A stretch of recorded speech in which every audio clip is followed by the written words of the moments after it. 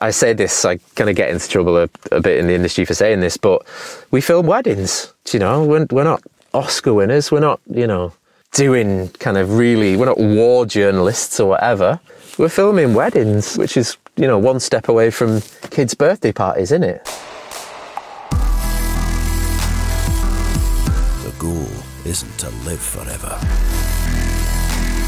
The goal is to create something that will. Welcome to Perspective, a podcast for wedding creatives, where we sit down, often with a special guest, and talk about our many years of experience in the wedding industry so that you can learn from us and to help grow your wedding business. This is the first episode of Season 3 of the podcast, and we've managed to wrangle on internationally sought-after wedding videographer and photographer Philip White. With a career spanning over 500 weddings in over 30 different countries, this former global ambassador for Sony's client list includes the royal family, Oscar winners, and some of the world's most recognisable names. This episode is, of course, sponsored by With Jack, and now, for a limited time only, Beans IE. So, Greg, what are we drinking? We have got some Cat and Cloud coffee, and it's the Answer blend. Yes. Cat and Cloud are a roaster from Santa Cruz, California, and it was sent over as part of the subscription through beans.ie. Yep. And I've made mine up on the espresso in the office, and it's with a wee sort of flat white style, so I'm getting some caramel notes in it. Yep, and I am I'm locked down in my house right now for this episode, but I did mine on the it was a pour over actually, the V60, and it's delicious. So you're supposed to be getting some pronounced fruit, chocolate, and caramel notes if you're picking that up. Yeah. So the reason why we're drinking this coffee is because, and this is going to be a live ad read here, guys, so bear with me. As photographers and filmmakers and business owners, we know the power of stories, and Beans IE do too. Beans IE started because they knew there were so many stories to tell about the world of coffee, and not just about the regions or the varieties, but about the people behind the beans, the roasters, and us, the drinkers. This is the most flexible coffee subscription that we've ever used, showcasing some of the top roasters around the world who are bringing something new to the table.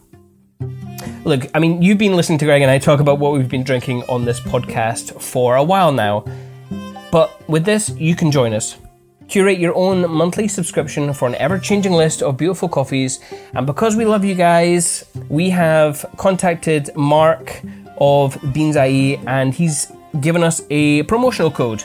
So if you go to Beans IE and you use Perspective 15, that is Perspective 15, you can get 15% off your first order for coffees with stories sent straight to your door. Beans IE.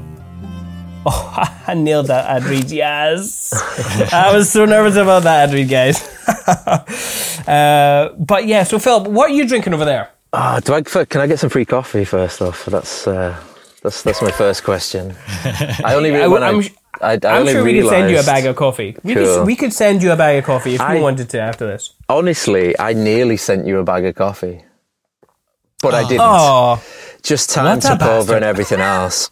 I've shot weddings with like photographers, and I've often took like beans and things just as that, you know, that introductory like, hi, I've got you a gift. You've not got me a gift, so I've automatically got the upper hand. I've done that a few times. But yeah, what coffee am I drinking? I thought this was alcohol. I'd prepared for alcohol, but I can. It can be alcohol if you want. No. Midday drinking. We can go back to alcohol. The bean situation is quite boring, but I've just bought a new machine, so I was going mainstream Lavazza, and I dialed the machine into kind of like the perfect settings for that. And then this is the most boring conversation ever, but I've just got I've just got some Booth's original beans, and I had to change all my settings over again just to get a good shot out of that. But yeah, it's a good machine. Our main machine died in the middle of lockdown because everyone was drinking it. Even like my eldest, my kids were on about 15 cups a day, and then it finally gave up. So We're about two weeks into a new machine, so it's good. Wow. Okay. Yeah. And how is the family? Are they still on that caffeine high? Yeah, they're good. One of them has gone. So eldest daughter has gone back to uni. We all just couldn't stand each other anymore, and having pretty much 4 adults, because my kids are like a bit older now. But yeah, so the eldest just went, I can't cope with this. So went back, and even though she wasn't allowed back into kind of halls at university, she just rented a house with 6 of her mates. And so yeah, everyone's good. Everyone's under everyone's feet. It's the same with every house around the world, but we're all good. We're all healthy. That's the main thing. Excellent, man. You got 2 girls, am I right? Yeah, 2 girls. Yeah. They are okay. 21 and 16 in a couple of weeks' time. Oh, so, man. Yeah. And all the birthdays have been over lockdown, so it's been like the worst. It was like 21st birthday couldn't happen because of lockdown. No. It was like 15th birthday last year. Now the 16th birthday is going to be in lockdown, and my wife's 40th birthday, and everyone's big birthdays it's just not happened because of this thing. But yeah, we're starting to get round to this first set of birthdays in lockdown. We're doing it again, and it's like, oh man! But having a big one, the 21st, that's mental. Yeah, man. That's crazy. It probably saved me a bit of money in the end, but yeah. I don't think so, because you'll have to make up for this. She's going to do it again. There'll be another party at some point. I don't think she'll forget about it, but yeah. Yeah. But yeah. Well, thank you for joining us today. No, not at all. Obviously, we know you're a busy man. I'm not at all at the moment. Okay, maybe not right now. But in the intro, I used the word wrangle on purpose, because I've been hassling you to come on this podcast for ages. Yeah, it's been a long time, and you're not alone as well. I mean, oh god, that sounds quite big-headish, but there's a lot of kind of requests for podcasts, and a lot of people are doing podcasts, and I think you've been asking the longest. And of course, never take no for an answer. Yeah, well, do you know what? That is exactly right. I just think at the moment you caught me in a window of about 5 minutes where I think I said to my wife, I'm going to start saying yes more to people. And then you appeared, and I went, I'm going to say yes.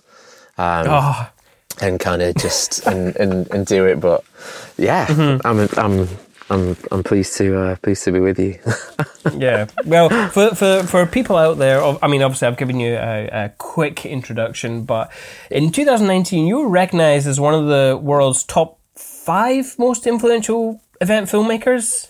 I think so. Yeah. There's a lot of these things kind of pop up. Yeah, but I'm trying to. It was 600 industry peers, wasn't it? Who took this? Yeah. So out of 600 industry peers, you're in the top 5. I mean, what does that even feel like? Do you know, I'll probably dissect a lot of stuff. Do you know what? Before we just come on, we were talking about being honest as well, and I think it's if your name's out there as well. Like, I'm under no illusion that I've got a course out there that has got a lot of people from around the world. So if you start asking people to vote on things, or you start doing surveys and people go, oh yeah, well I've took something from that, then those people are going to say the name that they've just bought a course from, or they're aware of. So again, these things are, I don't know, awards are good, and I'm sure we'll kind of speak about that later on, but it's putting yourself in a position to be into these things, and whether you do that at the start of your career or I'm just on a similar note. I don't do kind of like the awards things or anything anymore. Like, it's a weird kind of position I'm in, and just as like to kind of understand it, I actually was nominated for something last week that was huge, and I came into my wife and I couldn't even speak, and I just showed her the email, and I think you mentioned this in one of your emails. We may talk about it later, but it was like I made a film, a non-wedding related film. It's the only other thing that I've ever made that's non-wedding related. And is this The Dressmaker? Yeah. And it's somehow being kind of played at like the Cannes Film Festival. And I walked into with my wife, open mouth. I was like, look at this. And I told her, and she literally told me to hang my pants up. Like in response, like straight away, I was doing some like job in the garden, and I just walked away and was like, right, okay, that is where we're at now. That's just keeping it real 101, isn't it? You know, straight back down to earth. That's it. Get carried away for 5 minutes and yeah, but that's it. I'm nowhere near like I was years ago. I think I used to. I'd say kind of obsess about these things, like the Wedding Industry Awards, which is like the English kind of one. I remember I did well in that the first year, and then every time that happened on an annual basis, I was just wired to it. I was like, am I gonna get anywhere? Am I gonna do this? Am I gonna, because it actually made a difference in terms of how many bookings you got and everything else. And I just remember thinking, God, this is so unhealthy. This is so unhealthy. I was stood in a room with like waiting for an announcement to be made for like the winner's announcement, and remember thinking to myself, I've never felt as bad physically. I've never felt as like all the emotions in one go. And it's just, and then I think like the year after, I just thought, I don't need this stress. This is, you know, and I'd done a few, and I'd won a few, and I got to a place with it, and I thought, yeah, this has done really well for me and everything else. But you see a lot of people kind of, I think at the start of people's careers, go for them. You've got to look at what brides think, don't you? You know, and I like couples think. I'm buying into that, but couples go and kind of, you know, and they'll see you've won an award, and it could be a shit award, or you could be, you know, in the top, you know, you could have come 99th, or you've just been given a badge or whatever, but it's still, someone will see it and then book you based on that because you are an award winner. So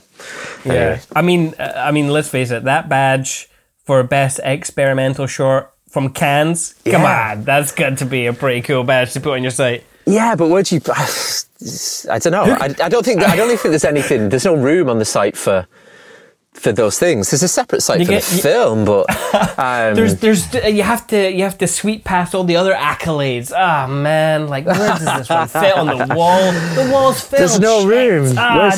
Where's this trophy gonna go? Oh man! Earlier, you mentioned that you thought you were going to be drinking alcohol, and that sort of reminded me about the last time we were hanging out together was in that flat in Rotterdam. All jamming about in the guitar. Yeah, you guys pretty damn drunk. I totally forgot you came to the flat. Yeah, maybe because of that. In fact, you know what? And I didn't drink that night. Which people who know me will be like, maybe sounds familiar. Actually, I didn't drink that night because I had a flight to catch at 6 a.m. the following morning, and I was the one guy who thought, you know what? I'm not going to, by the time I get back to the place I was staying, I'm not going to sleep. So I thought, all right, I'll power through. And so I didn't sleep. And I stayed awake. I think we ordered some pizzas in when everyone else had gone. And then I literally just travelled straight to the airport. And what happened was, I know we're going slightly off topic here, we'll come back to it, but they wouldn't let me on the flight because I don't think I took the original flight out. I think I changed flights because something happened. And so when that happens, they just they just cancel your place on the return leg. And so I was as tired as I've like ever been. I'd been awake for a couple of days and they wouldn't let me on the flight. And it was just horrible. It was just absolutely horrible. I think I was just sat in tears outside of this airport. And then I bought a pod. And I slept in the pod in the airport for the rest of the day. But I didn't drink then, but I was going to say, just as well you didn't drink. But just as well, that's crazy. That's a one-off. That's probably that's one of the only nights in the last few years maybe that I haven't drank. Yeah. I think me and Tom got back from, Simon was sensible and went home early, but me and Tom got back at like 4 a.m. in the morning and then had to check out by 10. And the rest of that day we just spent walking around Rotterdam hungover.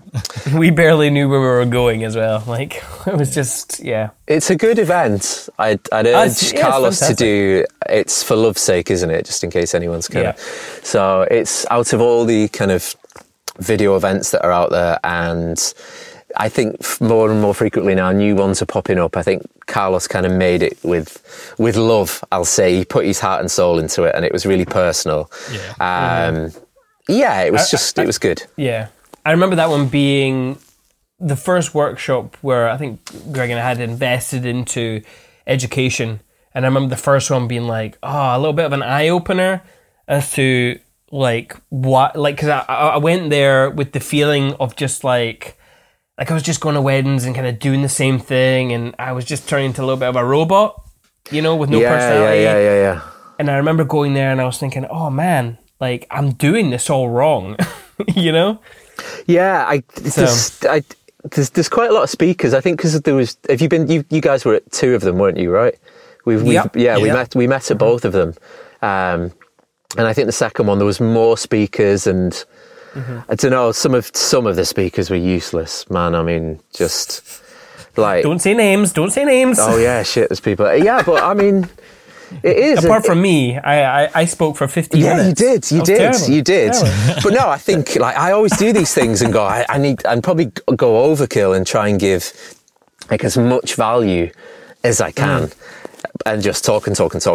But then I've been to other events, like not Carlos's event, but other events where people have flown across the world to stand there for 20 minutes and talk about coffee, or like, I know, do you know what I mean? Or just like, that was probably the wrong example, but do you know, like, people have been I felt like it was a personal dig here. Yeah, no, I love that. I picked the wrong, that was because coffee was on the brain. They talk about, something else, but you're like, nah, this is useless, I think if people, I've always think if people paying money for a ticket or an entry fee into anything, or an online course or anything, it's like, just give as much value as you can.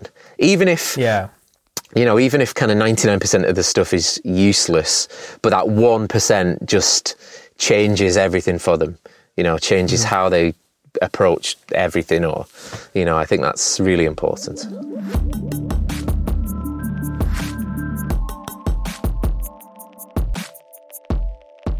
All right, Philip, so just in case people are still confused, even though I gave you an introduction about who you are, tell us, who are you and what do you do?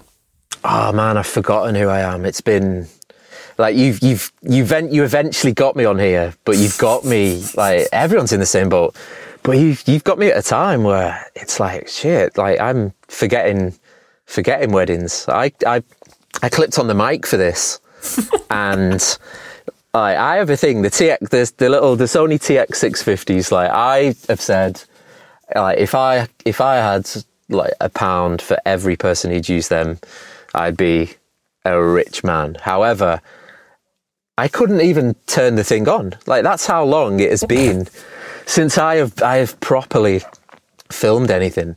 I sat with a little recorder in my hand and was like, oh, how do I format this? And I thought, that's scary because it used to be second nature, but I shoot weddings, I photograph weddings, I video weddings. I've been doing it for 13, 14 years now.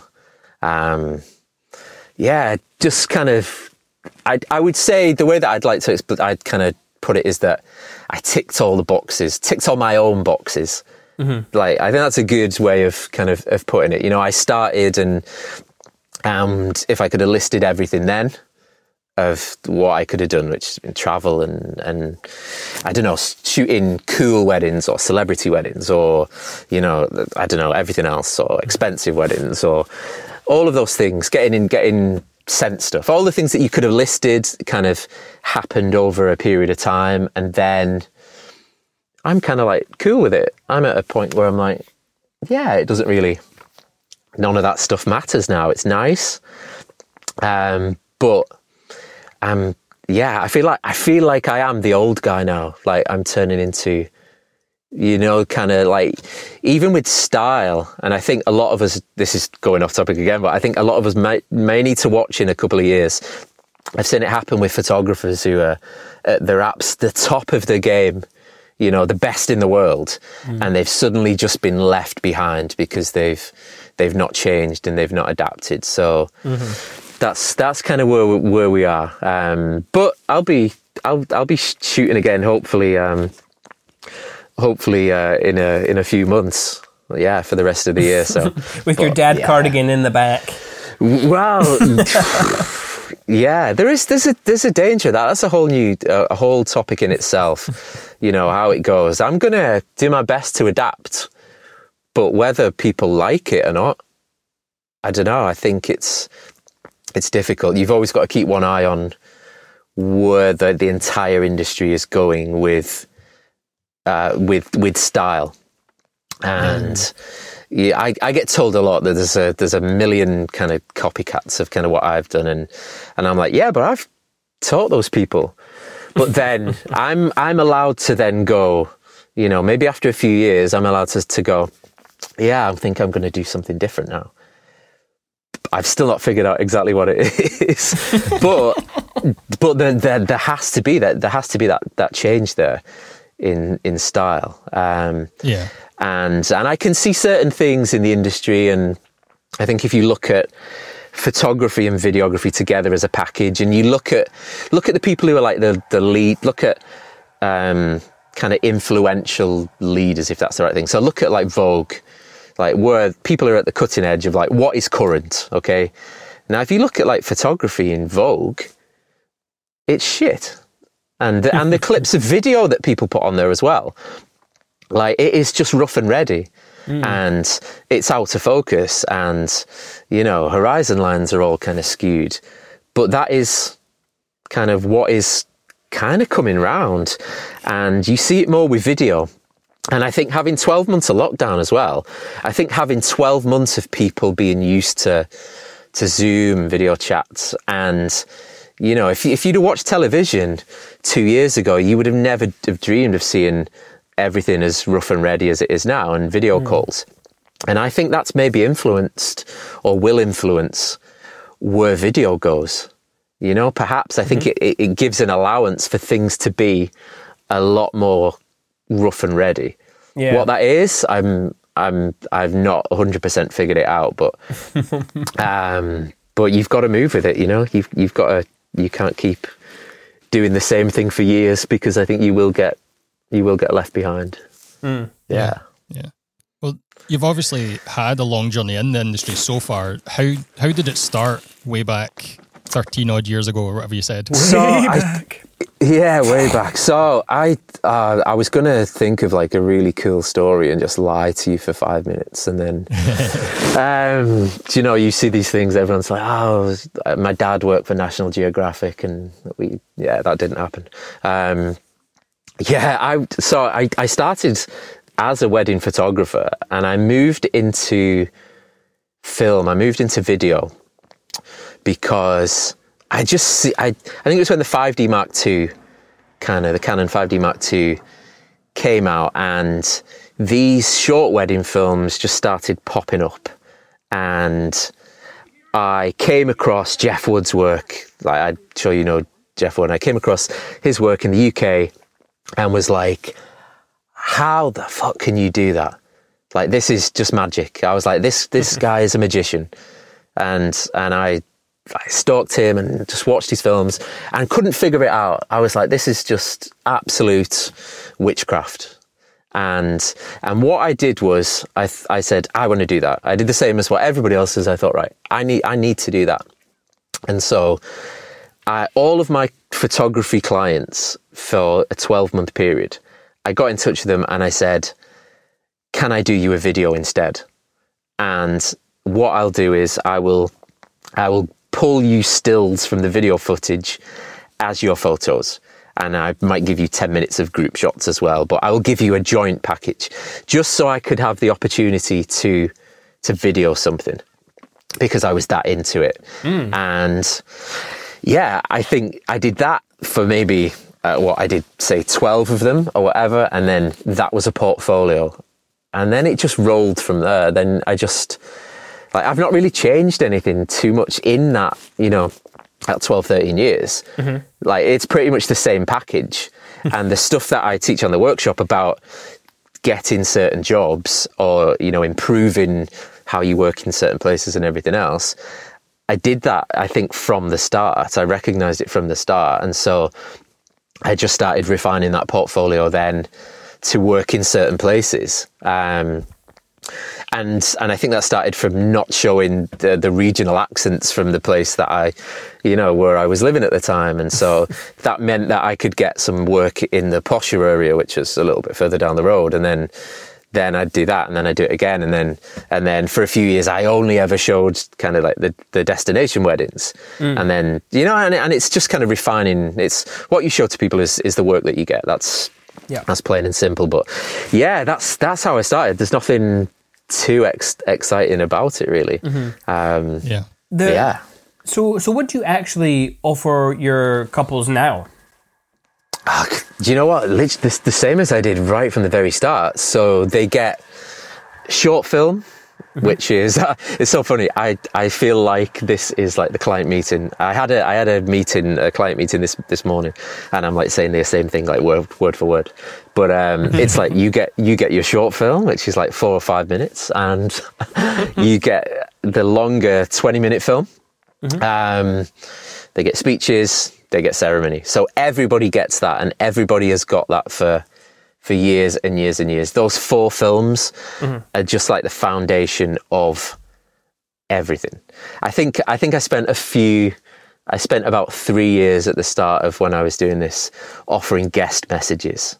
We've all been there. And do you know what? But they got me so many jobs. The guest messages at the time got me so many jobs because they loved it. And even now, I was kind of like, okay, so they're not cool. But if I was getting married tomorrow, that would be something. If you said to your clients, if you said, you could have like 20, 30 messages from your guests that you can watch back in years to come, you'd be like, yeah, that's really cool. But it's just not cool enough. That's not cinematic, is it? Yeah. But it's not fun to film. No, it's definitely not fun to film. Greg and I had a similar thing with the guest messages. We used to do them for like a year, and then we're just like, you know what? This isn't for us.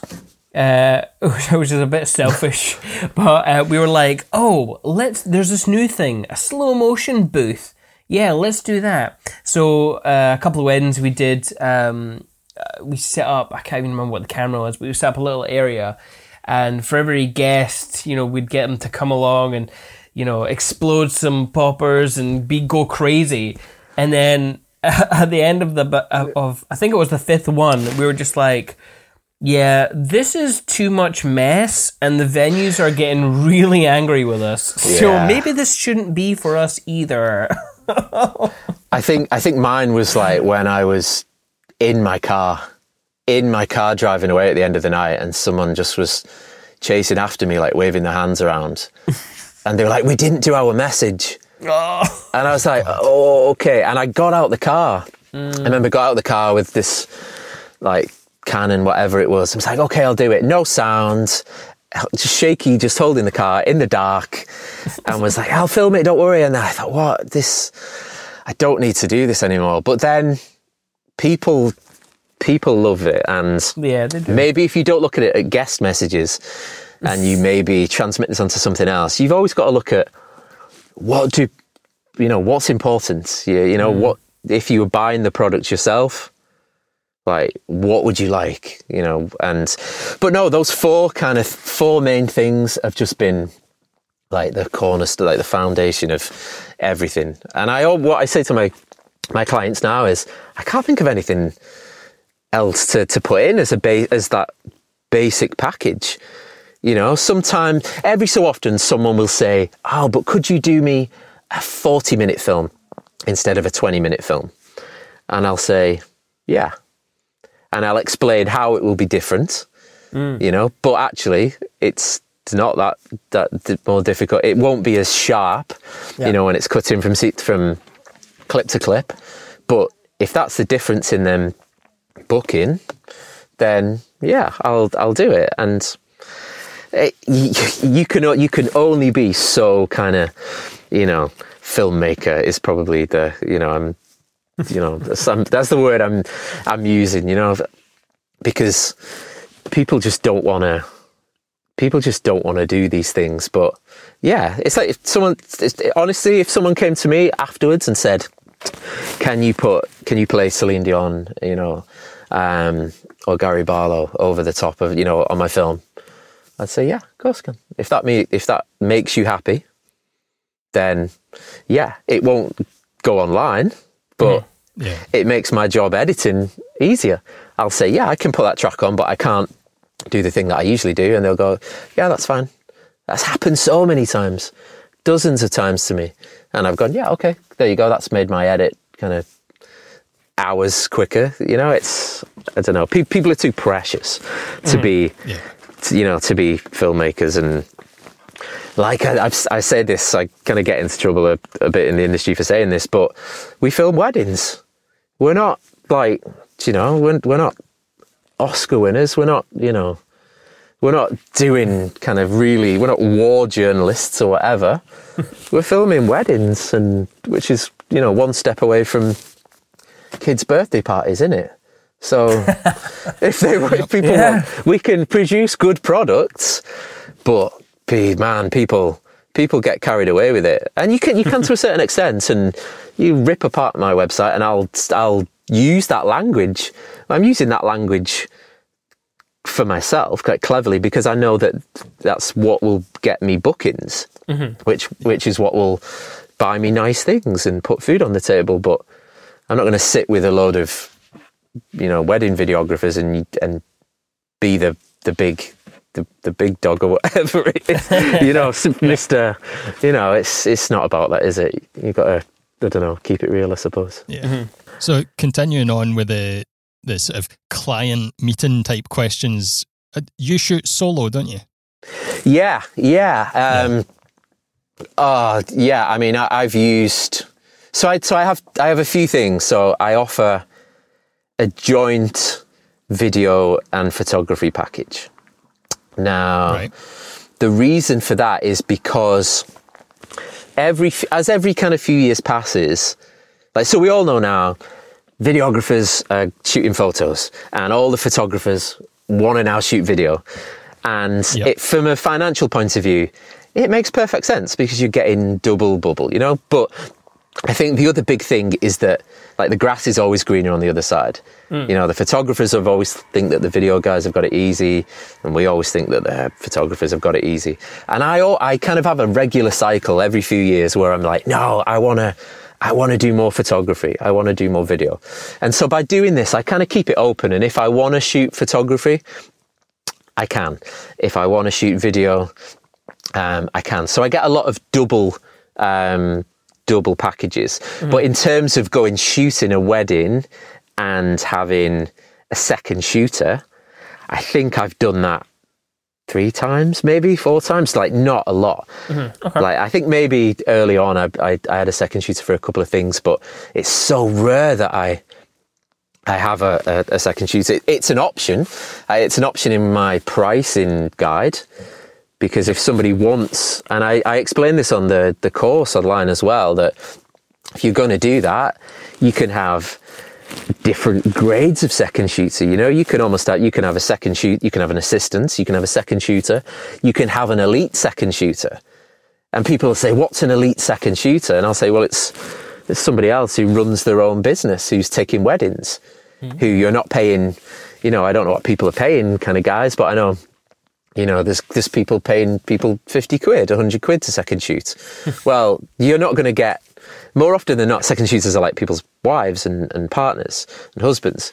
But, you know, you're not getting someone like,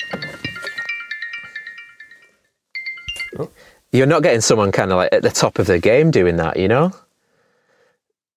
Yeah. You're always getting like so I have those options in there, you know. You have an elite second shooter, and they'll say, well, what do we get for an elite second shooter? And I'll say, you get someone at the top. So your footage is going to be, all of your footage is going to be crazy, crazy good. It's not going to be 50% of it's going to be great, and the other 50% is going to be, you know, someone who doesn't give a shit, you know. But yeah, I would, going back to the original point, yeah, I very, very rarely have had a second shooter. And I'm trying to think if I can get myself into trouble kind of doing this now. But when some of the times I've thought it's just not even worth bothering. Like I've had second shooters, and like if anyone who has second shot for me wants to get in touch to clarify, it's not them, but I will explain. But genuinely, I've had second shooters and not used a single bit of the footage. And they've shot all day, and I've gone, well, I've just not used any of this because it's dog shit. But anyway. Yeah. Well, I want to talk about your approach to filmmaking. Because that was the one thing that kind of stood out to me the first time I heard you talk years ago. I'm not sure if you remember this, but you pulled out an article, and it was about one of your larger weddings at the time. And it was of a picture, and I think it was of the dance floor. And the article wasn't about you. It was about... sorry, the article wasn't about the couple. It was about you, because you were crouched down next to this tiny tripod on this tiny camera. And the article was, if I can remember correctly, about this guy with little gear. Why is he shooting this big wedding? Yeah. Am I right in remembering that correctly? Yeah. So basically, it was a screenshot from a national newspaper. So it was a picture of the bride and groom in a national newspaper. Yeah.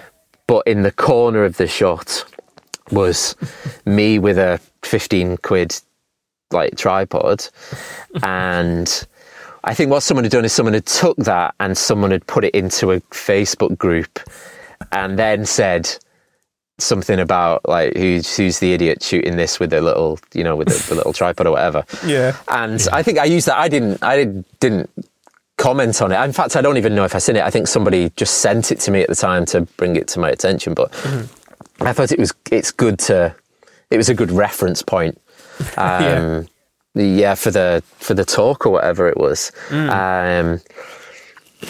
That's just, it's one of those things that shooting minimal, I don't know, everyone's kind of a gearhead, aren't they? But then people fail to look at what works.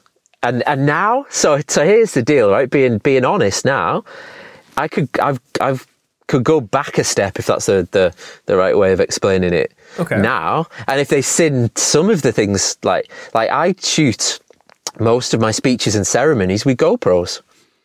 There you go. Like cards on the table. So if they'd have seen the GoPro, they'd have been like, what the fuck is this? But the realism is that they do an incredible job. They do an incredible job, and they roll forever, and I can shoot it in 4K if I need to. I can stick 4 of them, 3 of them, whatever, on light stands around a room. They're not going to get in anyone's way. I can hide them. They can go as high up as I need them to go, or as low down as I need them to go. That's why they use them in everywhere in television, you know? And the quality isn't Hollywood movie, but none of the stuff we're shooting is Hollywood movie quality. And but everybody needs to realize that it's not, you know? It looks good, but it's still not at that level. And so for me to be able to, I don't know, look at it in a real world situation, again, off topic here a little bit, but if I can go into a church with like a few minutes to spare or whatever, I'm always kind of early and prepared and whatever, but if you can go into a church and you know that you have to set up, just to be able to, like, imagine the time that it takes you extend 3 light stands and hit a button. That's it. You're not kind of messing around with, maybe this kind of relates to the thing about the second shooter. I don't know, that's maybe why I feel you don't need that. But yeah, people just think, you've got a tiny tripod, or it's a tiny, you know, I think the biggest one is like, where's the head on the monopod or the tripod? And I go, well, I why do I need one? And I even now I just screw the mono. I'd say this like when I was last shooting weddings, but I screw it into my camera, and it takes pretty much the exact same amount of time, and it's something less to carry. yeah, the same can be said about everything. The same can probably be said about the TX 650s. I don't know. Mm-hmm. Yeah. Probably. And the thing is, for the speeches and ceremony, using something like a GoPro is totally acceptable to the end client because they don't care about the depth of field. They want to hear what their auntie, uncle, mum, dad is saying. That's the important thing to them. Yeah, and it gives you different angles. And for me as well, they've bought into the minimalism thing, or they've bought into the fact that, you know, when we discuss it on a call or whatever, I'm saying that, you know, I'm not the guy with the big camera in people's faces. Yeah. And so that is what they expect. They don't want that. And so why would you do anything different? But we all have these expectations of kind of how it's supposed to be. And even, this is like a settings thing, but I was using the GoPros for a while. I think I used them for a few weddings, right? And it was this kind of dark room, and everyone gets hung up on like ISO, and everyone's like, "Oh, how high can it go? You know, can you see in the dark?" And the thing that I always see is like, well, we can't see in the dark, so why the hell do your cameras need to see in the dark? And I'd automatically, I hadn't been using like auto ISO. I'd been programming it, like, you know, putting it in and thinking, judging it myself, and going, what should this be? This should be high. And then I think I made a mistake one day, and I automatically left my ISO on 200 or something in this like really dark room, and it was just candlelight. And then when I brought it back into the edit, I was like, holy shit, that's incredible. I was like, that is just like, it is just crystal clear. And that just reaffirmed it for me. I was like, there you go. Like, it's just, the GoPro is just perfect. We just don't need to start going, how can we see in the dark? And we don't need to see in the dark. If the church is dark or the room is dark, then it's dark. Mm. Don't try and make it lighter, you know, unless you physically can't, you know, see anything with it. But yeah, it's the same as I said to a couple this morning talking about weddings. I said, you make up your own rules. It was an elopement that I was talking to them about, and I said, you can do what you want, you know. You can, you know, do what is right for you, not what you think you should do as someone who's getting married. And they were like, yeah, we never thought about it that way. I was like, yeah, but that's the same for filmmakers, isn't it? You know, do what works for you. What is the sensible thing? If it's easy to just have a couple of cameras in a bag, and that means that you double the amount of coverage, and it means that you're relaxed and you're happy and you're positive going into a day, shoot it that way. Or you could do what you think you're supposed to do and have, you know, cases and cases and cases full of gear, but you're stressed to fuck and you're shot to shit because you can't carry the camera because it's that heavy. Everybody does. I've done it before. I've done it before. I've thought, I need this. It's usually the very first wedding of the season. Very first wedding of the season, everybody has like the latest toy or the new thing that's going to transform their lives. And years ago, I've done it. I think I bought like a big Ninja kind of screen because I was like, that's gonna be so cool. And then after 10 minutes, I was like, this is horrible, you know. Or I had Sony give me I had a massive big camera, and I thought, I've got this. I don't even know the name of it, but it's big old pro looking camera. I was like, this is going to be so cool. My weddings are going to look better than anyone else's. And then 2 minutes in, I'm like, I can't get the angles because this thing is really heavy, and everyone's looking at the knobhead with the big bricky camera, you know? So yeah. Oh, the video guy, honestly, always in the way. So, so after all this lockdown's over, what's going to be in your camera bag? I knew you were going to ask it. What's your go-to setup for? Oh, I thought you meant am I going to change? I've thought of stuff. I don't know anything about cameras really, to be honest. So I'm not clever enough to change, to know kind of, you know. And that's the God's honest truth. I think over the course of a few years, even though I had like a real kind of a thing with Sony, like now people are mentioning different models that are coming out, and I'm like, I don't know the different. I don't know if that's better than that one that you've mentioned, or what that one does, or what that one does, or anything else. So I think I'm going to go back to the same cameras. It would be foolish to, not to when you're a bit rusty. Style may change in some ways again, or I've not kind of figured that out just yet. But I'm going to go back to I've shot with Leicas for a few years. And yeah, there's a million reasons why. Probably not the reasons that it should be. But I'll definitely go back to shooting with my Leicas, and I might swap the GoPros out for there's a Leica version of the GoPro. Basically, is it? They've brought something out. Probably does exactly the same thing. It's just 3 times the price. But I'm gonna investigate that and see if they're any good, and I'll take a look. I'll borrow one maybe and see it. But I'm not changing too much stuff up. Same old approach, I think, for when things eventually. Yeah, it's the gear's not broke. Yeah, but you can use the same gear and change the style, and like I said, I'm not 100% sure. My style changed to adapt with the gear. I started using the Leicas, and I'd been used to Sonys that were totally had all this inbuilt stability and everything else, and then I bought the Leicas, and they didn't have any of that. They don't have flip screens. They don't have any stabilization in them.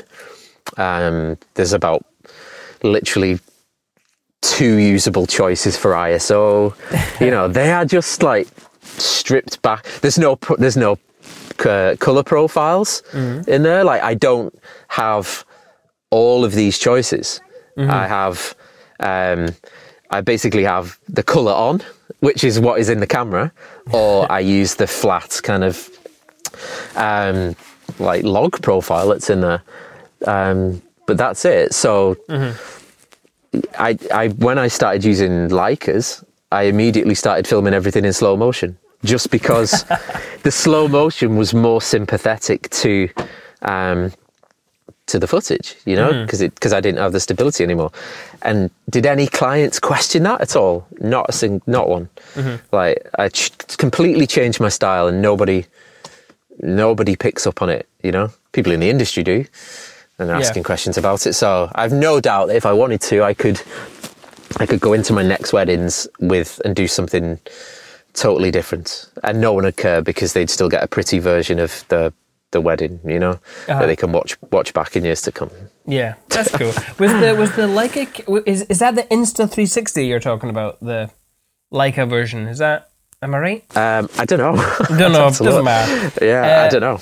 I think it is. What lenses are you shooting on, just for the people who are interested in, whether you should shoot a zoom lens or, what kind of lens? Yeah. So I've never used a zoom lens, like, ever. I've only ever used primes. I shoot everything. It used to be an 85, okay, and the people who've bought my course and everybody who kind of knows me knows how kind of preachy I've always been about 85. So when I bought the Leica, I literally I think there wasn't an 85 available, and I just went, the 75 is close enough. So I bought a 75mm and just started using the 75mm. No one can tell any difference. So I've been using 75mm prime for the last few years, and I also have a 35mm in the camera bag, but the 35mm only gets used pretty much for dance floor shots. So say, for example, it's a Jewish wedding or it's an Asian wedding, and the dance floor is like absolutely heaving, and it's crazy. And whereas you would normally be kind of on the edge of the dance floor shooting in kind of with your 75 or your 85 or whatever, on a nice kind of close crop on people dancing, it just doesn't work. And so the only option, and it's an acceptable option because the dance floor is so busy, is to just get in with everyone and literally just, you know, I think when it's so busy, it's acceptable to be close, you know. Other times of the day, like kind of preps, I don't know, there's people who do that style of video with the 35mm, and from the very first moment they'll meet the bride and groom or whatever, they'll be like, yeah, let me just stick this thing in your face. And then you're like, oh, okay. But yeah, I think it's acceptable on a crazy kind of busy dance floor, and I can hand hold it as well. I can hand hold it at that point because it's a wider lens. There's still no stability in the camera, but because it's 35mm handheld in slow motion, it works absolutely fine. But for the rest of the day, everything else for the rest of the day, 75mm on a monopod. That's it. Very cool, man. Very cool. Yeah. Always been like that. So always been the exact same approach. If there's anything I could get rid of, it would be the monopod. Anything I could get rid of, but I just don't think I could. I'd probably be sacrificing too much in terms of that manual focus. So again, I didn't mention that then with lenses, but I've never used an autofocus lens. Like I tried one for something last year. Somebody said, put this on your camera. And I was like, oh, what is this? Like, what? I have to push a button and it locks onto something. I was like, whoa, that's crazy. I've just manual focus and always have. Don't have guides on the screen, you know, don't have any kind of peeking or any of that kind of stuff or anything that tells me, like a robot telling me whether it's in focus or not. I just my eyes and I go with it. Yeah. With Jack was designed from the ground up and is tailored specifically for creatives. Whether you provide a service like design, development or photography, or offer advice to clients, With Jack is for you. It's focused on creatives. Insurance shouldn't be complicated, so With Jack has made every step easy. You'll deal with one form and talk to one Jack as you sign up, get covered, and move on with your day. With Jack is all about bespoke insurance for creatives. Simple. That doesn't mean more forms or faff, it means less. It's not about endless features and stale service. It's about one solid policy and the personal touch. Bye-bye unnecessary fuss. Hello, creative friendly insurance. Be a confident creative. So Philip, when creating a wedding film, what's important to you? What's the kind of stuff you like to focus on? So I think first and foremost, you have to make something that the couple are going to be happy with. But then I know that that's going to come if I just do what I do. Do you know what I mean? I say a lot that, you know, you could play it safe with like ceremony and speeches, but then everything else just be as creative as you can. Mm-hmm. You know, because I think you see people panic and they just take a camera and they go, oh, there's a face, so I've just got to point to that face. And it's like, no, there's always something that you can do. And I think, so if maybe that makes up, I don't know, 90% of the footage from the day. So if every bit of that footage, I try my best to be creative with it, then I know I'm going to be happy, because I know that I'm going to have creative shots and it's going to be, you know, something that's going to come together well. Yeah. What's a creative shot to you? Like how on earth would you turn a drinks reception, say, into something that kind of looks cool? Yeah. And to be honest, now it is second nature. And I hope it still is second nature after, after lockdown. That'd be crazy. But you do get used to doing the same thing, wedding after wedding after wedding. I think even that. I think just that example of you never just point the camera at someone's face. Yeah.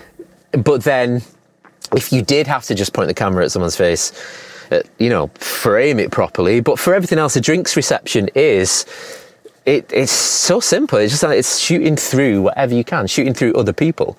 And when I do that, it means that the person who's being filmed never knows that they're being filmed. But on the same hand, you build up a bit of a relationship with the people who are kind of hiding that person almost. And that can happen a lot, where you can say, I'm not filming you, don't worry. Or you can engage with those people, have a conversation with those people while you're filming somebody on the other side of, a reception or whatever. And other things, it's whatever glass or services or, windows in the place. Whatever you can find. And not every place has that. You know when you turn up to, and I'm just thinking whether you can exploit that in kind of certain situations, but you can turn up for jobs and know that you're going to struggle, but there's physically nothing you can do in those moments to make it what it isn't. But I think people starting off think that they can. And that's where I think you could have anyone. You could pick kind of whoever the best guy in the world is and say, right, you turn up to this social club in the back of wherever it is, this town in someplace, and there's no windows, and they wouldn't be able to make that incredible. But then at the end of the day, the couple will still love that film because it's their film and they've captured, it is what it is, and you've captured the sound and you've captured the people. But what makes your films great, and again, this goes back to kind of culling that portfolio, and the only things that you show online is when you get those little bits of gold, you exploit it. I think one of the last ones, I did one in America last year, was it last or year before? And I knew the venue was, the venue had no windows. And I knew that the actual day kind of only started at like 4 or 5 o'clock. I think American weddings kind of generally only start at like evening time. Yeah. And so I'm thinking, do I have any natural light here to work with? And I was like, no, pretty much. I have nothing. But then, and again, this is an issue. This is what comes back to kind of pricing. I volunteered to go to anything before, like the evening before, because I knew that, one, I'm in Los Angeles and I don't know anyone, and I could just be sat in my room or in a bar or somewhere, or I could just be with these people who I'd never met before and, just being part of the experience. And if you watch that film, those shots from the night before where I just said, do you want me to come and just chill out? They were the best shots. And I must have done that dozens of times over the last, like, whatever many years. I've just gone, I'll do this extra little thing just to get that light. But you can't make, you know what, if you haven't got those things, you can't make it incredible. And do you use like any lights? I don't think we covered that in your kit bag, but... No. No. There has been times where this shows how professional I am, man.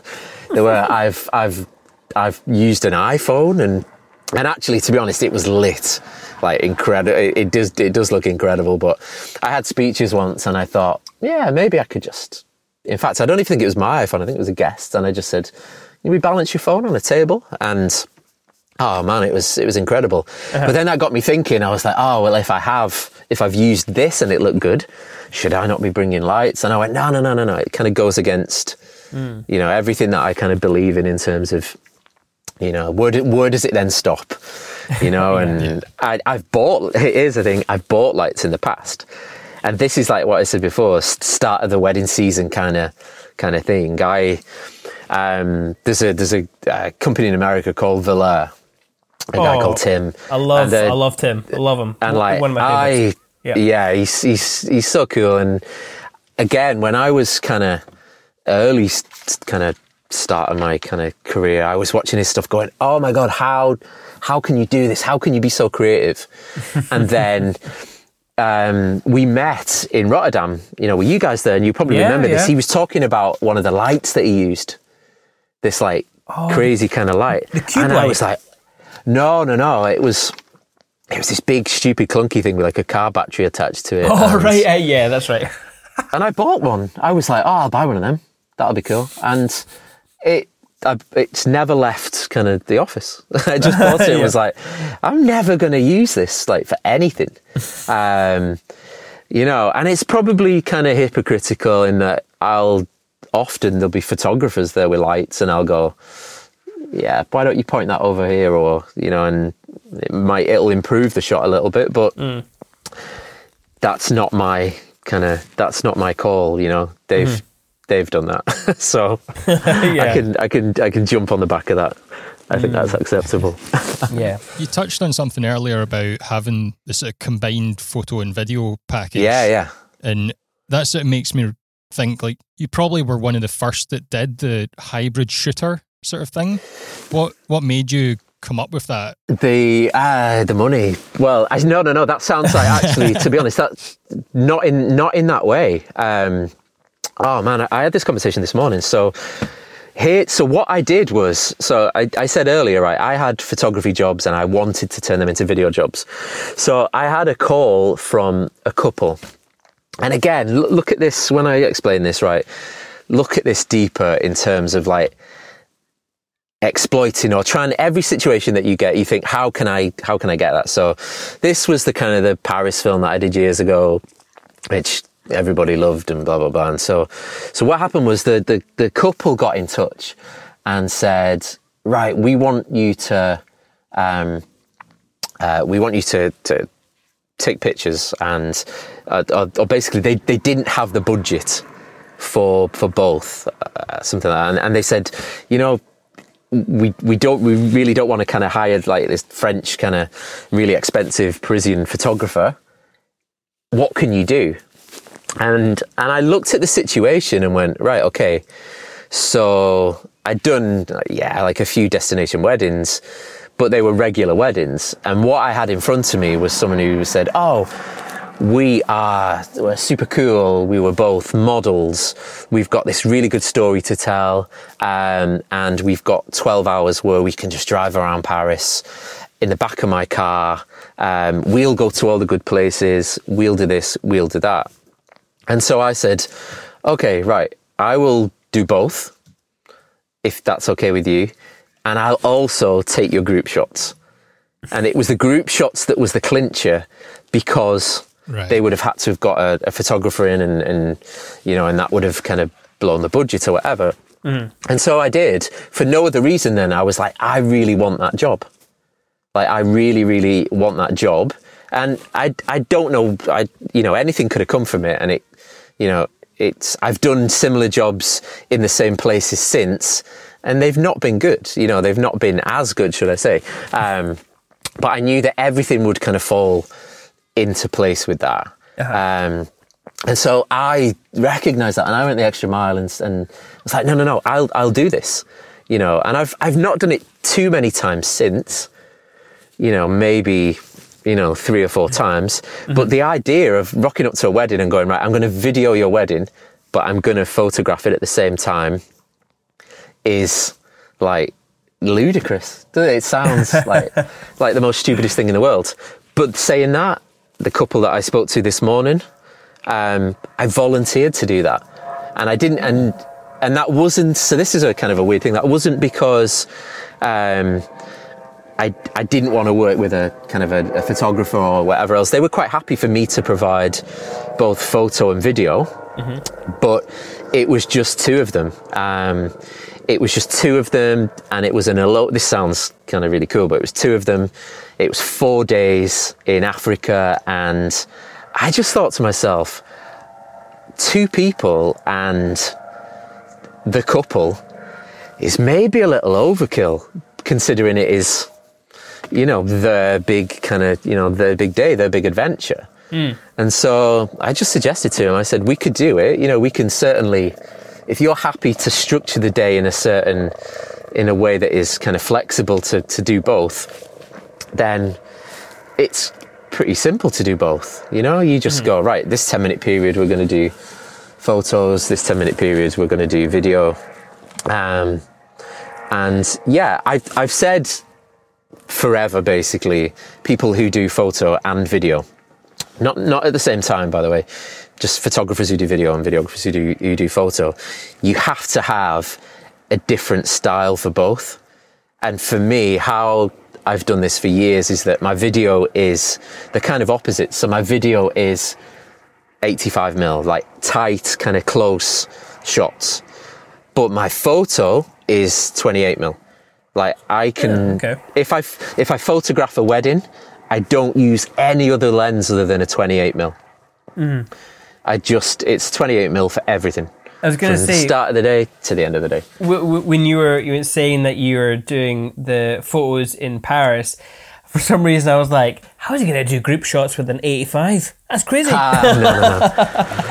I did have, I think I used the 24 or something. But again, it was stressful. It was an elopement. When I say group shots, you may be thinking, how's the group shots for an elopement? It was the couple for like 12 hours, but right in the middle of that, they just met the guests in the courthouse in town. That's cool. The guests experienced the wedding, stepped outside, had the picture taken, and then disappeared. Yeah, and then it was back to the photo shoot or whatever. Yeah, but it's exploiting that, and that's what I mean. If you get that opportunity, people are really precious about pricing these days, and kind of holding firm on certain things. And I said it on the last thing that we spoke about. If it means you volunteering to cover the evening before, because that could potentially get you the best film that you've ever made, then why would you not do it? Just to be stubborn, And there's things that I've learned over the years that I think if you have to put a price on everything. So if the couple cannot see the value, so if they get a price guide and they look at it and they say, oh, he will cover 4 hours the day before or the day after, and it costs X amount, that's cool. There's a value to that. Now that means that if you do volunteer that service, maybe to secure the job, maybe it's like it's the thing that gets you the job. If you do that, then at least more often than not, they look at that and they go, man, he's just give us like this couple of $1,000 kind of package because he's being nice. Whereas if you don't put a price on that in the first place, then it's just like, okay, you've got this. And that's the same for everything. That's the same for, I don't know, the guys who offer kind of drones and second shooters and everything else. They just go, it comes with this. So they never see the value of, that extra, whether it could be raw footage, it could be providing this, it could be providing that. If you don't put an actual value on that in terms of the price guide and everything else, that's kind of when like people will kind of undervalue or take the piss or whatever. But it also works on the sort of other side, that if you've volunteered to film the couple hours the day before and you have that as an extra, you can then show people in future. Exactly. Here's an example of the value that brings to the film. Exactly. And you spot on with that. You may have volunteered that first time or whatever, but then that will bring more, that will bring, people will book that particular service kind of in the future. It can work. I've seen it work in reverse so many times. The absolute killer one that you see for most videographers is the drone. So the regular wedding that they shoot, more often than not, whether that's at a country house somewhere and, everything happens in the same time of day and blah, blah, blah. So it opens up and it always starts with the drone flying over the house. So then basically every single time then the couple comes along, I've spoken to so many videographers who've had this, couple comes along and they're like, oh, but we get that as well, don't we? And so they then feel trapped to be like, okay, I'll do it. I'll turn up and, shoot the drone footage. And what happens is there's never value put onto that. If they had a price guide and it costs you, a few $1,000s or whatever to have the drone, that's when people start thinking, oh, wow, you know, should we go for this? And then, you know, people will buy them over a period of time, but then you can also, the leverage is important.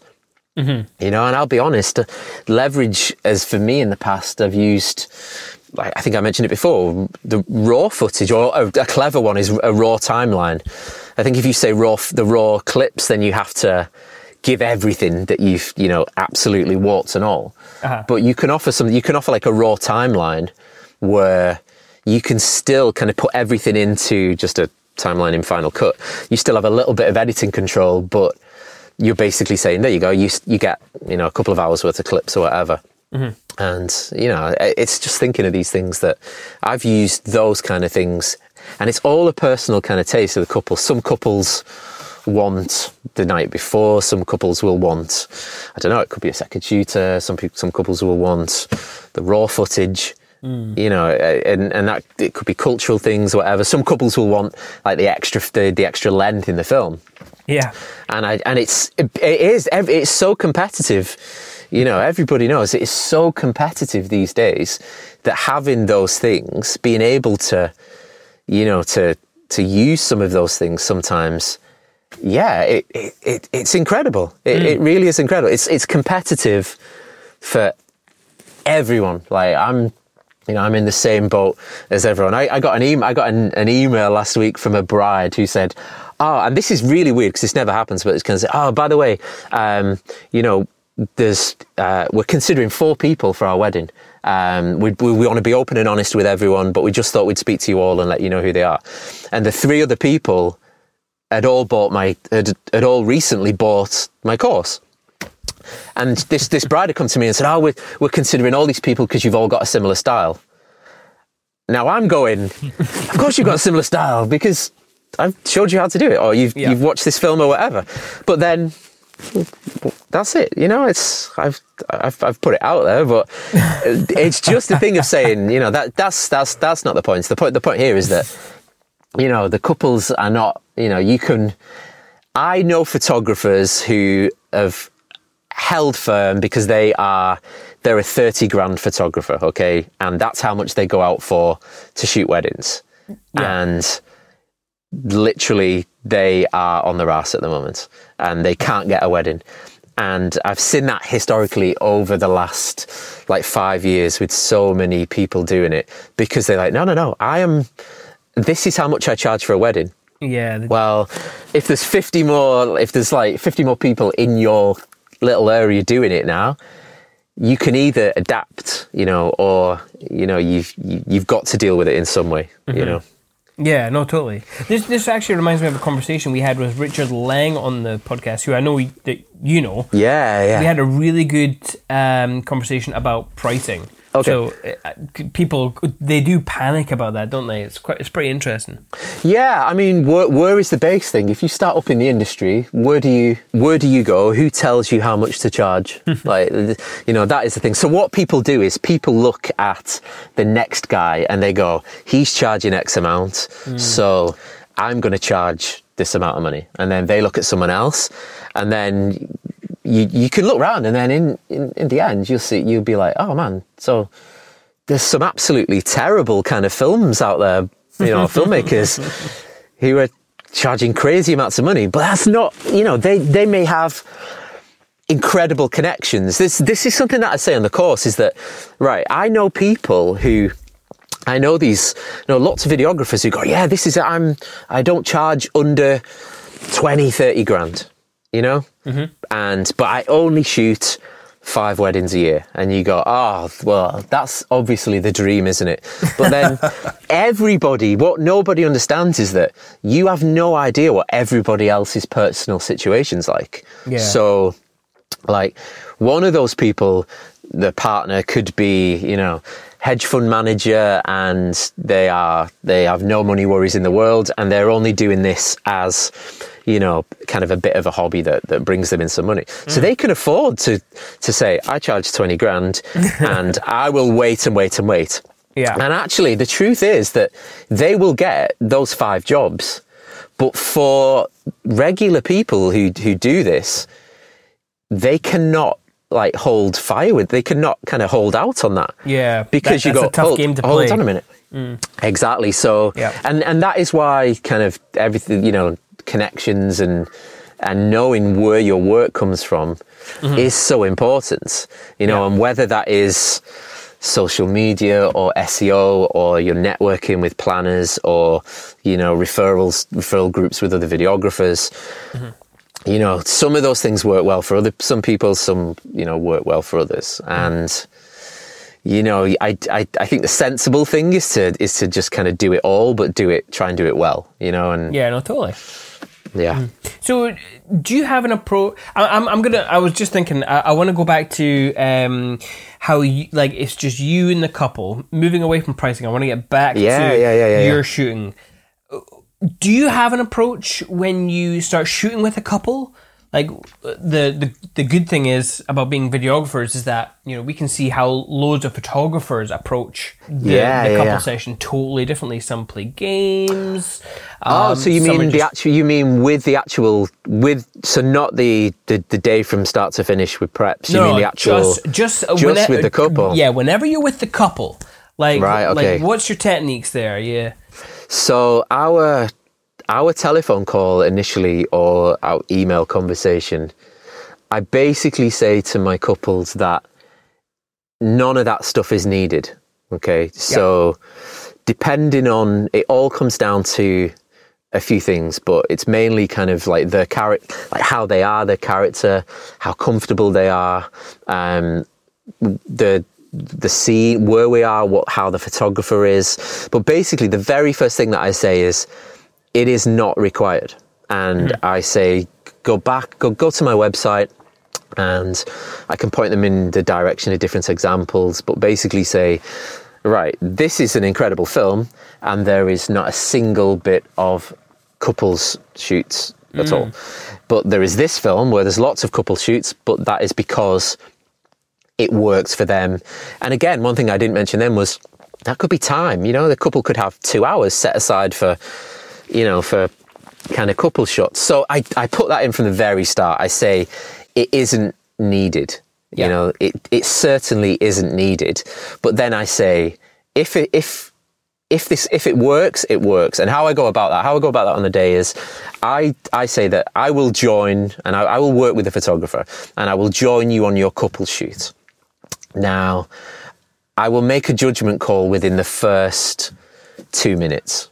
And that judgment call is, are they comfortable? You know, what style is the photographer doing? If the photographer has a style of photography that is, right, you stand apart, you know, you stand apart, look like hipsters, look miserable, hold hands, do that symmetrical kind of thing. Yep. As soon as they start doing that, then, like, they're going to look like idiots on the video.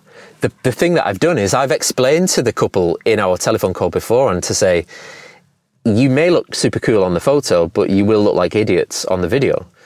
And I honestly, I'll say, because it is, you know, the photo is an instant moment, whereas any awkwardness or getting into position, you know, and that is just one of many factors. So I will say to them, I'll make a decision straight away. I would say more often than not within the first 5 minutes. And this is, again, how you work with a photographer as well, not just the couple, but I'll say to the photographer, listen, I'm not going to step on your toes, but I'm going to come along for 5 minutes. I'm going to get a bit in between, and then I'll leave you for half an hour to do your thing, you know? Yeah. Whatever. Now, that 5 minutes might turn into 10 minutes or 15 minutes if it is incredible, if it looks supernatural. But working in that way has been so valuable to me in the past, because I've been able to say to the couple, it's cool, it's not working for me. And you can phrase it any way you want, but you can basically say, right, do you want me to, I'm going to get back to your guests now, or I'm going to go and shoot some details. And I had a groom in America last year who was just loving it. He couldn't believe that Like, he was having his group shots done with the photographer on this balcony, and he kept looking down and was like whooping me because he was like, "Oh man, you're just doing your thing. I can't believe you're not up here shooting the groups. That's so cool." And I was like, "Well, it's just you don't need it, you know. You don't need it." But I think giving yourself those options, you know, giving yourself the option to, what you don't want to do is be like, I missed, like, it could be golden hour and the couple are like supernatural, and what the thing is, that might only take up 3 seconds of your short film, but that could be the best 3 seconds of the short film, and that best 3 seconds of the short film is probably the bit that goes at the start, and then go beyond that and you think, oh, that could be the 3 seconds that a potential couple is watching the film on your website and they go, I love this shot. And then that is what gets you that wedding, you know, and that is all because you made a decision during couples shot, you know, to the couple shoot. So it's about keeping it open, but giving yourself the opportunity to, you know, years and years and years ago, there's example footage on the course of like drunk grooms, just because, and you're there filming them and you think, okay, this isn't feel for the photographer in that moment, because, you know, imagine you've got a pissed up groom, you know, with his eyes closed. They can't walk away, but I've given myself that opportunity to go, I'm going to leave it now, you know, it's not working, so I'm going to go and do something else far more important. Yeah, fair enough. Yeah, that's it. A lot of people, if they look at your sort of website and your portfolio of work, they would probably describe it as a luxury brand sort of thing. Yeah. So I guess a lot of people kind of strive to create that sort of brand for themselves. Yeah. So what's a few tips that you could give to people for creating that luxury feel around their own brand? It's clean, kind of just clean white minimal. But then I changed. I was using like particular web themes, and then what I'd found, this is kind of similar to like the style of films and the course and everything else. But then, so I think last year I did about 10 one-to-ones, right? And most of them were by Zoom. And so this is kind of off topic, but it is relevant. So, and I'd say about 80% of the guys who came on and they were like, oh, right, I want to do like a one-to-one business thing with you, you know, online, and we'll talk about business and filmmaking and everything else. And I have a whole thing that I go through, and it takes, you know, a day to go through with them. But then 80% of them had bought the exact same web template as me. And most of the time they'd use the same text, and all the sections were kind of worded exactly the same. And I was like, oh man. But then, you know, again, it's going back to that. I've showed people how to do that. I can't complain about that. And, you know, when I remember, here's a story, right? I think it was the very first year that I started off, I nicked a paragraph of text off someone else's website because I was being lazy. And at the time I was kind of like, well, I'm no one. I'm just here kind of in my little town doing this, and that word, you know, whatever it was, I think it was like, we like to work with, you know, creative and diverse couples or something rubbish like that. And I used that, and then, oh my God, it blew up into like the biggest thing, and it was all over the internet, and I was like, oh my God, and I felt terrible, and I was like, I'm really sorry and everything else. And do you know what? From that moment now, I get, every couple of months, I get someone, like, it'll be someone who I know will email me and go, oh, I just want to let you know that I've seen this person who's copying this of yours, and they've done this. And I'm kind of like, yeah, it's not the end of the world. No one's died, you know, that's it, you know. People do these kind of things. But so yeah, going back to it, super clean and minimal. I had this website template and people could just use the exact same thing.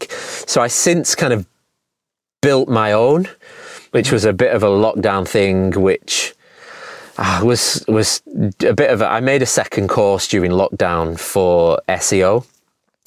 But then part of building that course, I rebuilt my website so that I was kind of, I was doing the right things as well as saying the right things, basically. So I rebuilt my website from scratch, from, the basic kind of the free WordPress template that you get with, you don't pay for it, it just comes with it. I basically just converted that into, my site. And again, 6 months before then, I was using like a 300 quid, template. The 300 quid template took about 5 minutes to load. And when you do the load speed kind of tests online, I was like, shit, this is really bad. So I built my own. But yeah, going back to how you make it look, it's just that slick, clean, minimal. It's all down to fonts as well. It's just down to simple fonts. And I look back at my own examples of things, whether it's like an email signature or whatever from, the things that pop up every so often. You're like, oh shit, did I really send that out? And I was like, oh, that looks horrendous. But then I think it's just like an eye thing. I think you just develop something over years. So like, I know people would copy their website and copy the template, but then the letter spacing wouldn't be right. And I'd like, oh, that looks a bit weird, or that looks a bit shit. And it's those little things that I like not agonize over, but I look and I go, no, that has to be, I have to have, 5 points between each letter, or then I have this, or does it work with me adding this bit or this bit? But no, at the end of the day, it's just kind of that minimal kind of, it's just clean white space, isn't it? And everybody does so many people do the same thing. But if you can incorporate that into everything, it generally works. It's luxury brand. I don't know. That's what, if you compare just that one white screen piece of paper with just, I haven't got a logo. I don't think I've had a logo for years. And I remember once I did, I think it was one of the 9 Dots guys came and did like a 1-to-1 in the studio that we had at the time. And he came in and was like, oh my God, I can't believe you're cool enough to do that. Like, that's really sticking 2 fingers up to, to how we're supposed to work and everything else. And I was just like, I don't need a logo. We're not Coca-Cola. Like, we're not, like, people don't need to remember us in 12 months' time or 18 months' time. That's why logos are kind of good, because you walk down the street and subconsciously you're like, oh, these things just kind of pick up and, and you see them. You could have a logo that kind of makes you look cool on that first impression. But then what if the couple doesn't like the logo? They don't sit and, I know we're going deep here, but what if they don't sit and analyze it? But what if they go, I don't like him, I'll go somewhere else. That could be the logo, that could be the font. So in some respects, the less things that you have on there, maybe the better. I don't know.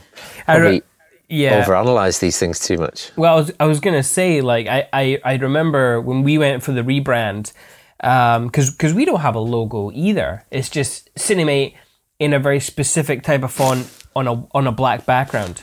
Yeah. And obviously, I mean, if you were to compare you and us, we do completely different films. But is that kind of mentality of like creating something that is just without an image? Yeah, you don't, because then you're tied to. And I did that years ago. I remember making this logo of these two, like this hipster couple that had like tattoos on their necks, and it was a little illustration thing that I'd put together, and I was like, that's cool, because they're the kind of cool couples that I want to work with. And then you realise it's like, cool, the cool couples with tattoos on their necks don't have as much money and don't, and these things kind of can matter, if you're, trying to put food on the table or whatever else. But I remember going along with that, and then I seen a guy who's pretty local to me had literally just done a weird, like, I thought mine was good-ish at the time. It's shit looking back at it now. But then I remember seeing, like, a copy of it and being like, oh, man, I think that's like a clip art of David Beckham or something. But it was definitely copied. But but then you put yourself into a hole with these things. There's a guy in Spain, it might be, I think his name was Alejandro, who used to design logos, like illustration logos. I've not seen what he's done for years and years and years. But there were some super cool photographers in America, like the Fistful of Bolts people who, I think they were friends with him, so they had these cool logos designed. And then he started designing logos for other people, and I think he was charging like $2,000 for a doodle. Oh, damn. But then all these other photographers started buying these, and then all of a sudden you've just got a group of photographers who pretty much have the same style of logo. So the guy who doesn't have a logo in the end is the guy who's won, because they all were offering like a luxury wedding service. Yeah. But then if a couple goes to that site and they see, you know, a hipsterish illustration, and they're like, oh, no, I'll go with this other guy because he's more Vogue than me or more Tatler than me. You've not done anything to do that. You're just kind of blank white space, aren't you, you know? Yeah. So, Philip, obviously, thank you very much for taking the time to be with us today. Where can our listeners find you? Other than on the beach. At the moment, on the beach. Oh man! And in terms of the website or socials, or all of them. Man, I'm shit with all of them, but website is kept is kept up to date. philipwhiteweddings.co.uk is where most stuff is. Instagram is not a kind of a regular account of what I'm up to kind of most recently, although that may change in the future with YouTube as well. But yeah, either one of them, you know, I think I come up as kind of one of the top hits just for my name. But yeah, who knows? I'm not doing, this is my first Clubhouse outing. I feel like the celebrity who just typed in, was it my name or something onto Twitter, you know, on his very first thing. I feel like that was it. When I told you I just listened into someone's conversation and just felt totally wrong about it.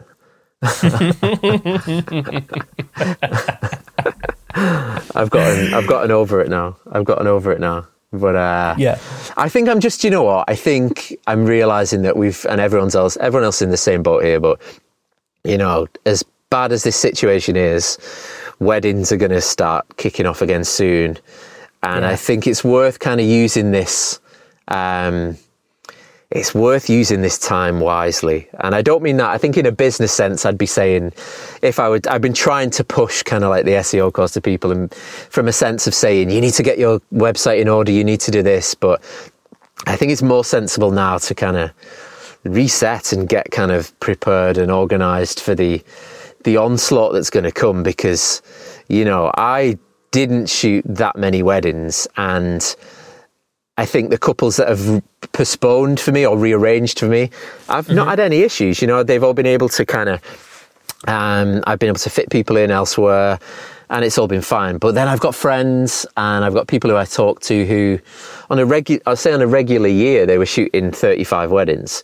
And so people in the same boat, that what everyone is doing for this year and next year now, they're just squeezing twice the amount of weddings in, and you know, people are going to be fucked mentally and physically. And, you know, I think we're going to see there's going to be there's going to be a lot of backlogs next year, but, you know, there's going to be a lot of, people don't talk about, now this is the cliche thing that nobody kind of talks about the mental health of everything, but fucking hell, people are struggling right now with everything that's going on. And, you know, it's important to kind of do something, or, you know, if you find, kind of reach out to everyone you know, or just, you know, people don't talk about it, but you know that the people are going through, you know, especially with social media, you know, I can, you know, people can post on social media about their incredible careers right now, you know, from weddings that they've shot for the last few years, but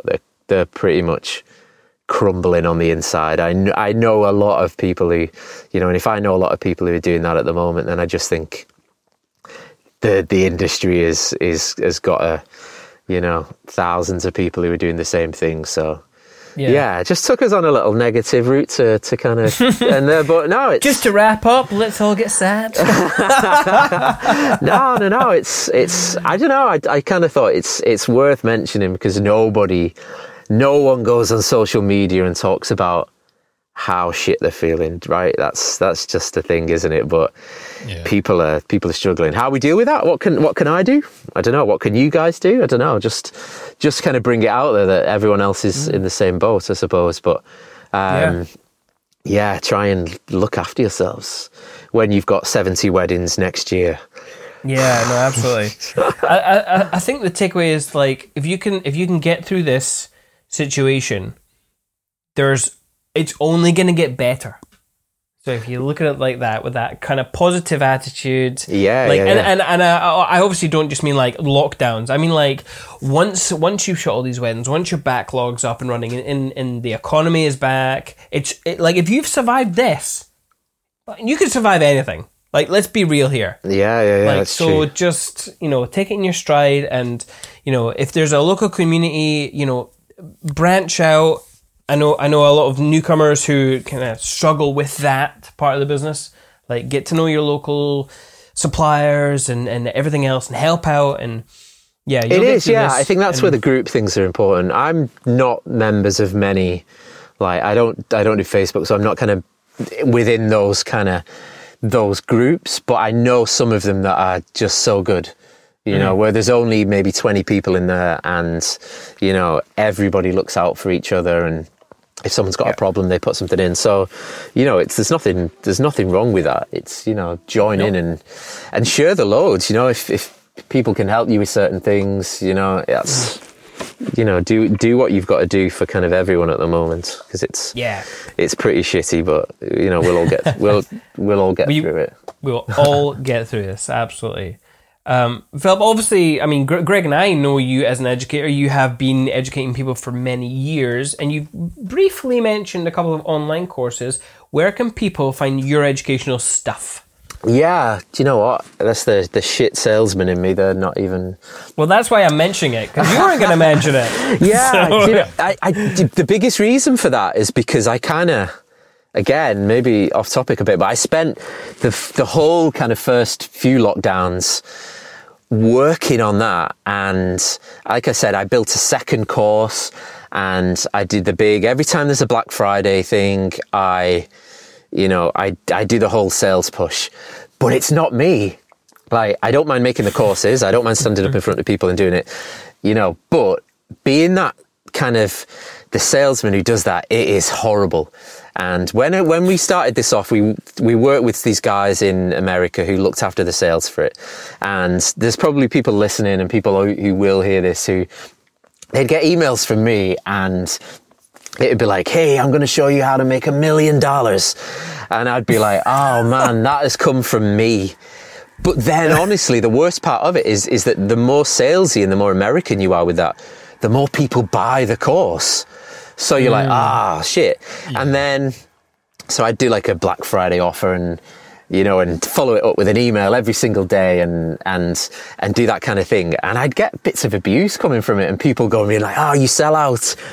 You know, I used to appreciate what you did, but I hate all this now. And I'm thinking, I feel exactly the same. I don't want to be the whole kind of salesman. So I think the reason that I've not pushed anything like that recently or on this kind of podcast was just because I was like, I just want to get done and be back to kind of creating. So I changed everything. The learning platform that I had set up, it used to be kind of my own used to be under Philip White branding. And because I made the SEO course, I changed it to Wedding Industry Masterclass.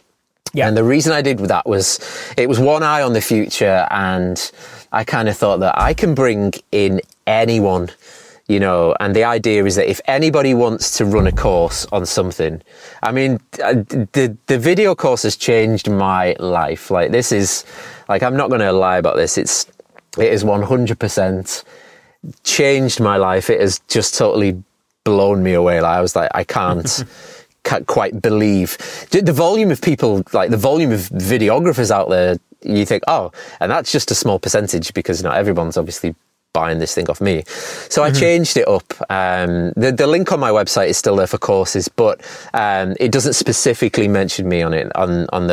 It is Wedding Industry Masterclass, but there's 2 courses. There is the video course, which has been out for about 2 years now. It's still completely relevant. You know, there's still people buying it every week.